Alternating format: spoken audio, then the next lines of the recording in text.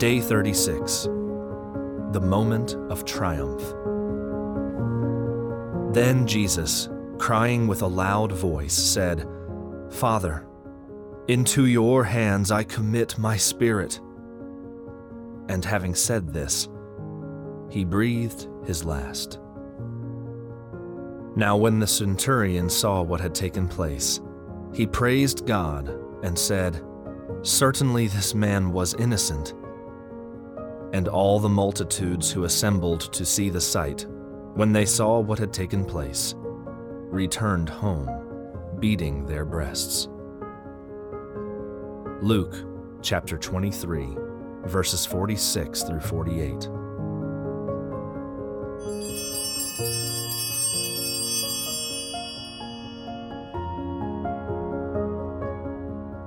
Jesus' last words on the cross are a shout of triumphant faith. The earlier cry of abandonment has now given way to a declaration of supreme confidence in God. Without hesitation, the Son entrusts himself totally to his Father. Nor was it a passive surrender.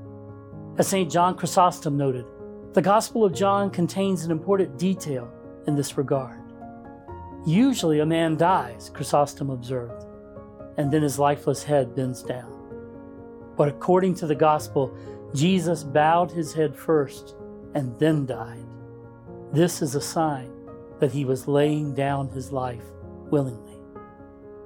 "No one takes my life from me," he had told his disciples, "but I lay it down of my own accord."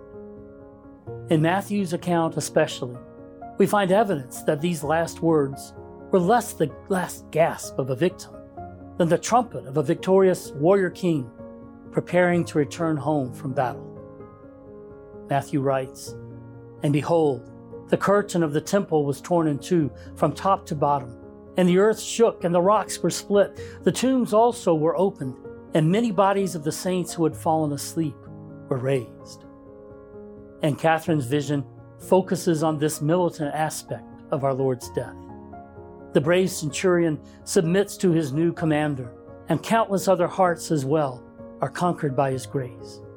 The earth trembles beneath her Lord's advance. The saints of old are released from prison, and the ancient enemy is at last utterly overthrown.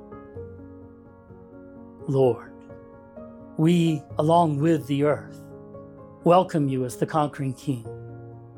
Come to claim your kingdom, and all of us, your humble servants.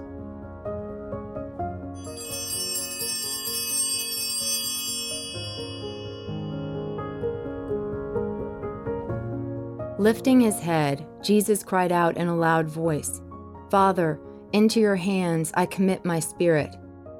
These words, which he uttered in a clear and thrilling tone, resounded through heaven and earth. A moment afterward, he bowed down his head and gave up his spirit. When our Lord pronounced his last words in a thunderous shout before dying, the earth trembled, and the rock of Calvary burst apart, forming a deep chasm between the cross of our Lord and the cross of the impenitent thief. The voice of God, that solemn and terrible voice, had reverberated through the whole universe, breaking the solemn silence that had pervaded all nature. Jesus' last cry filled every breast with terror. The convulsed earth paid homage to its creator. The sword of grief pierced the hearts of those who loved him. This moment was the moment of grace for the centurion.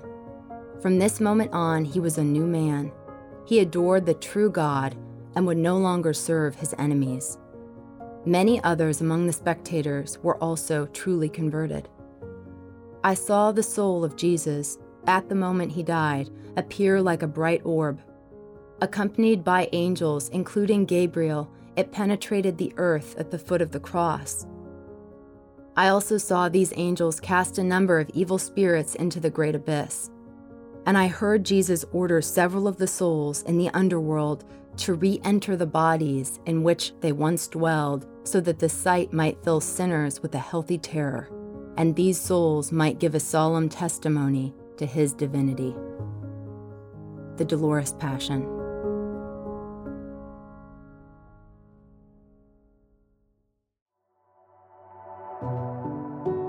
This has been an episode of Lent, 40 Reflections and Mystical Revelations on the Passion, a podcast brought to you by TAN.